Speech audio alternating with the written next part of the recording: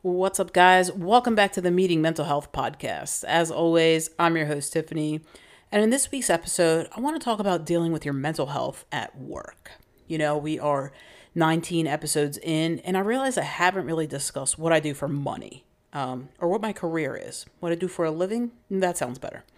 You know, I've been out of work for a little while now, but I can pretty much bet anything that not a whole lot has changed out there.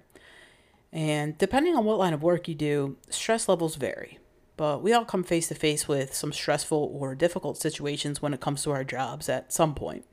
There's really no way around it. You know, there's stress to perform well, stress in dealing with your boss or your coworkers, and then you have your own stress that might stem from outside of work. And then you have your own mental health issues to deal with on top of all of it.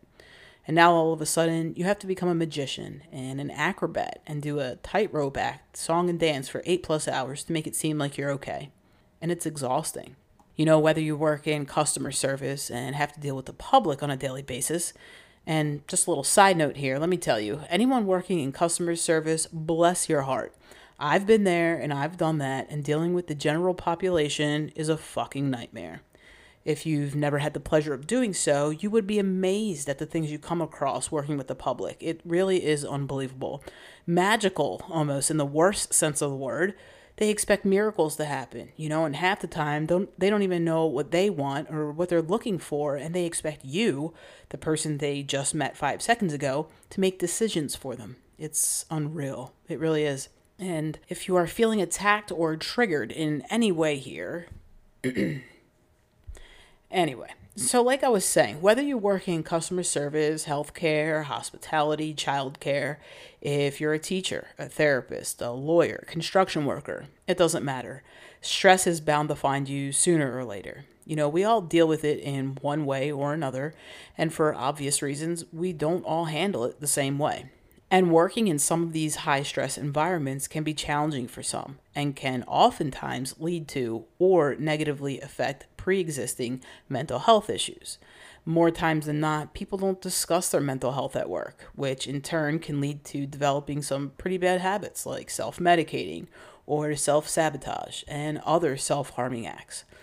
But before I go any further about mental health at work, let me give you a little backstory about the career path that I chose and some of my jobs, just so you can get a better sense of who I am and where I'm coming from.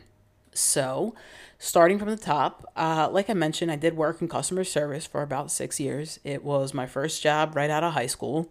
Yes, I didn't start working until I was 18. It was that whole anxiety thing, remember? Anyway, I worked at one of those like big box home improvement stores, the orange one, if you must know. And, you know, I started part-time because I was going to college at the time, and I really just needed enough money for gas, books, and cigarettes. So $9 an hour was cool with me. And as time went on, I moved on to other areas in the store. And at one point, I had it in my mind that I would just work there forever and screw school, blah, blah, blah. You know, I don't really know what I was thinking. No, actually, I do. I got too comfortable there, you know, and moving on to something different and better seemed way too scary at the time. But eventually I came to my senses and I realized I didn't want to mix paint and deal with customers for the rest of my life. No shade to anybody who does. It just wasn't the right thing for me. So, once I realized that, I decided to follow my passion, which is cooking. You know, my friend got me an interview at this restaurant, and I was scared shitless. But I put that poker face on and brought my best A game and confidence to the interview and really sold myself. And magically, got hired with no previous kitchen experience, and I was overjoyed. I felt like I had won the lottery or something, you know. And that was what kickstarted my career into the restaurant industry. I didn't go to culinary school. I had never worked in a restaurant before. The closest thing to that was stocking shelves in a deli for like a day and a half. So yeah, I had no clue what was going on. My first day training was on a busy Friday night. They are yelling out orders and code words, 86 behind, walking in, heard all of it. And I was lost and nervous that I wouldn't be able to keep up, but I instantly fell in love with it at the same time. You know, something about the organized chaos, the synchronized dance of everyone moving and working together, how effortless this well-oiled machine was working, and I couldn't wait to be a part of it. And that's when it all began. And since then, for the past 12-ish years, the food service industry has pretty much been my life. I was eager to learn and grow, so I worked my way up in that restaurant. I had lots of great opportunities and experiences, and I learned a lot about the corporate side of the industry. I then decided I wanted to learn and experience more, so I went to work at a small family-owned French restaurant, and there was absolutely nothing corporate about this place. This was one of those tell it like it is, you're in my way, work faster kind of places. You definitely weren't going to find an HR department here. And in the beginning, it was definitely a hard transition. But again, I loved it. We did scratch cooking. It was super busy and challenging at times, but it really taught me a lot about cooking and pushing myself to reach new limits. After that, I wanted to start my own business, which I talked about in a previous episode. So we all know how that ended. And if you haven't listened to that one yet and you have like 18 minutes to spare, give it a listen. It's a pretty interesting and amusing kind of story. Anyway, for the past 3 years, I've been working still in food service, but in a completely different setting than what I'm used to. I've been working at a retirement community, which has also been quite the learning experience as well. I've learned to do lots of prep and cooking in huge batches and managing, multitasking, things like that. So yeah, over the past 12 years or so, I've dabbled in a few different culinary areas, well-rounded assortment of jobs, I think anyway. And my current occupation title is sous chef. Whether it will continue to be that still remains to be seen. Who knows? I may see a career change in my future. We shall see. Anyway, now that you have my complete work history and LinkedIn profile, let's get into mental health and stress in the workplace. So, like I said in the beginning, working in customer service or retail definitely comes with its fair share of stress and can for sure, mess with your mental health. You have daily tasks to accomplish on top of helping customers, on top of maintaining your department. You always have managers on your back about something, you name it, you have to deal with it. And for many, it can definitely be stressful. For me, I worked in retail from 18 to 24. And honestly, I really didn't take it all that serious. Sure, it was stressful and annoying at times, but I had fun with it. The place was like a little playground for me. I kind of just did whatever I wanted. I mean, I did my job and I did my job well, but my idea of handling stress at that age was to either avoid whatever was causing it, B, to just tell them whatever they wanted to hear so they would leave me alone, or C, doing stupid things, which was a clear indicator that my brain wasn't fully developed. Let's just say I made some poor choices. Moving on. So since most of my work experience is in the food industry, I'm going to focus on stress and mental health in that field because it's what I know. And although topics like this are rarely discussed in the kitchen and many people don't openly discuss it, the reality is that the restaurant industry has some of the highest rates of mental illness, according to an article that I read on BuzzTime.com. In a recent survey conducted by Chefs with Issues and the Heirloom Foundation, 73% of participating chefs reported that they suffer from multiple mental health conditions, including depression, anxiety, and substance abuse.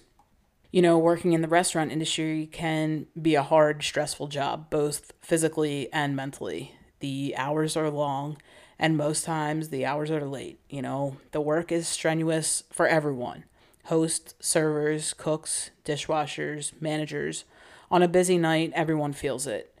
The pressure to perform and to perform well is on. Everyone has to put on their best performance to get people seated on time, to get orders taken, to prepare meals quickly, and to ensure that the guest is having the ultimate dining experience. But not to just only a couple guests. Sometimes it can be up to 250 to 300 plus guests a night, all without sacrificing quality. And 98% of the time, they're doing it without a break. It's tough, And if you've never worked in the industry and you've never experienced what 7 o'clock on a Saturday night feels like, the next time you go out to eat, before you complain about how long things are taking, just take a second to look around at the well-oiled machine of people it takes to run a smooth operation and to ensure that you and everyone else enjoys that perfectly cooked steak and keeps your water and wine glasses full. Be mindful and enjoy the moment.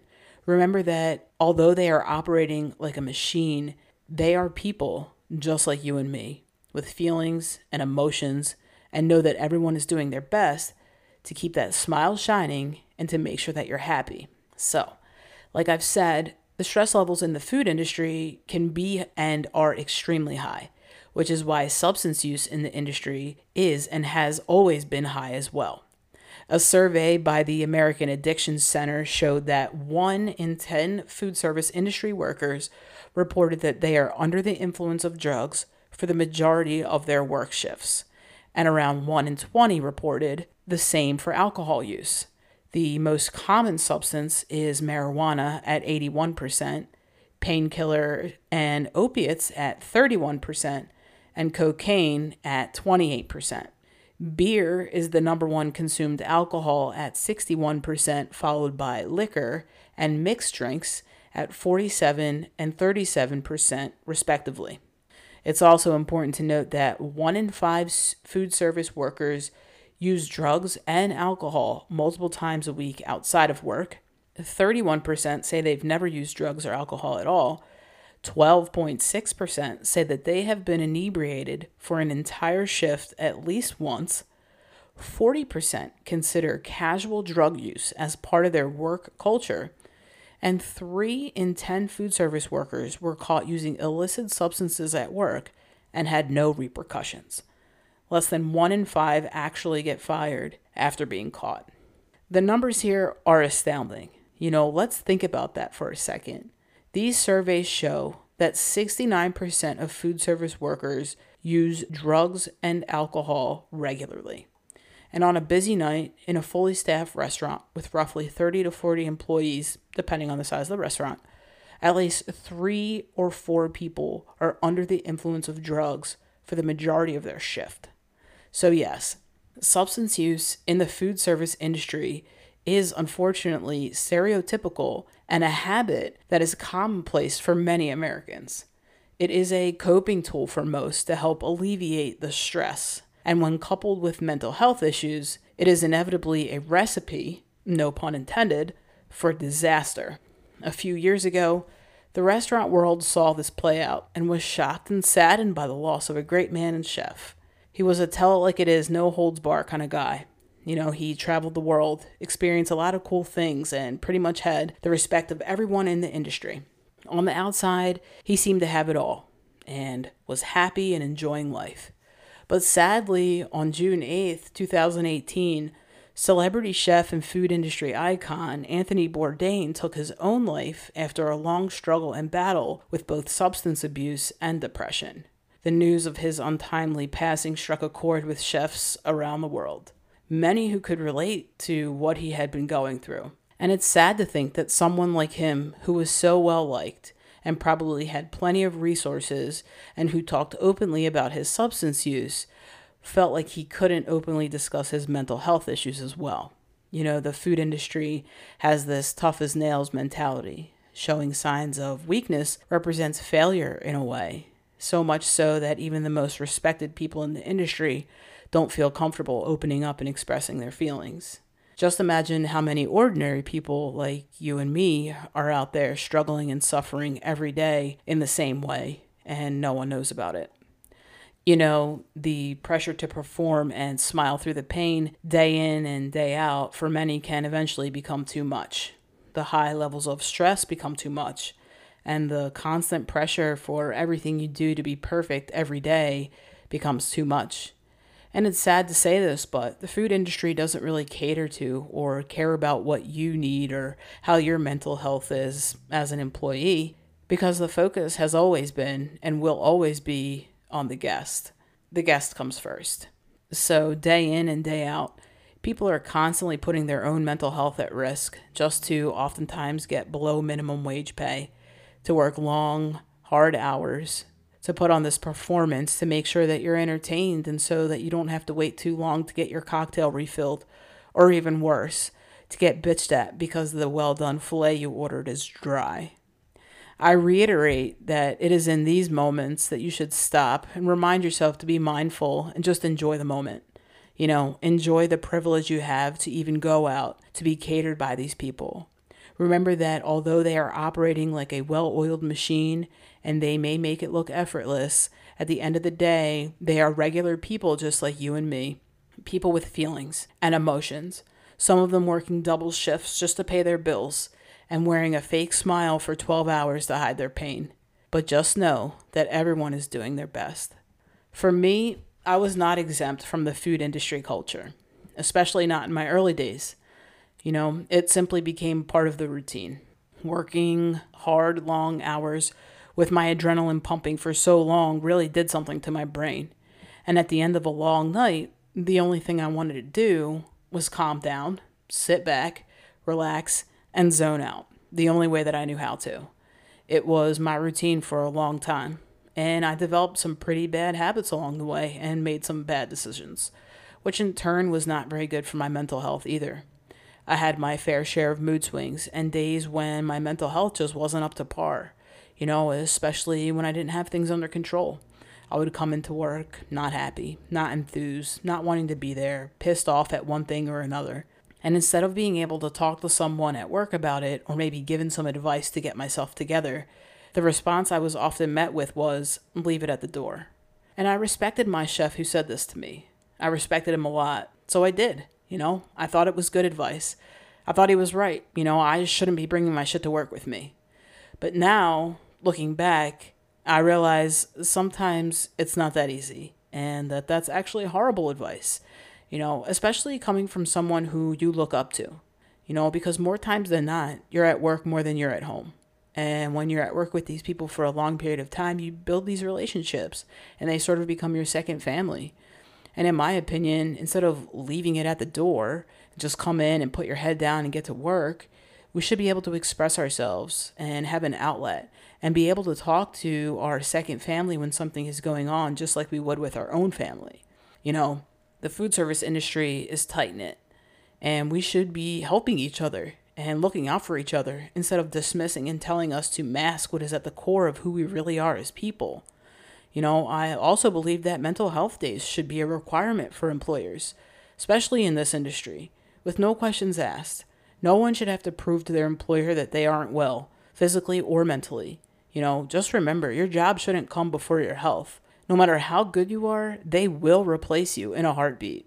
Trust me, I know.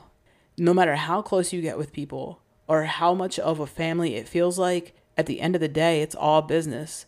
And maybe that's not true for all, but it is true for most. So please don't sacrifice your own well-being for anyone, especially those who don't care to know or help you with what you're going through. So I want to wrap this up by saying the purpose of this episode is to shed a little light on this industry that so many of us take for granted every single day. The people who are serving you and your family are doing their best to make sure you have a great experience despite what may be going on behind the scenes and in their own lives. Be mindful to those thankless workers and show them the same kind of respect that you want. It's a hard job, a job that most wouldn't last a day in. And we might be a little crazy for choosing this career and coming back day after day and putting ourselves through it. But we do it because it's what we love to do. We do it because it's our passion. And for the food service workers out there, let's normalize talking about our mental health. It doesn't make you weak. If anything, it makes you stronger. Because putting yourself out there like that takes courage. So, if you know anyone working in the restaurant industry, check in on them every once in a while. Make sure they're okay. And if you or someone you know is in the food industry and is struggling to cope and is turning to drugs, alcohol, or have even contemplated worse, please don't be afraid to speak up and ask for help. Help is out there. You just have to ask. And always remember that you are not alone in this. That's all I have for this episode. If you'd like to weigh in on this topic, follow Meeting Mental Health on Instagram and let me know your thoughts. If you have any questions, comments, or suggestions, please don't hesitate to reach out. As always, until we meet next time, thanks for listening and have a great day.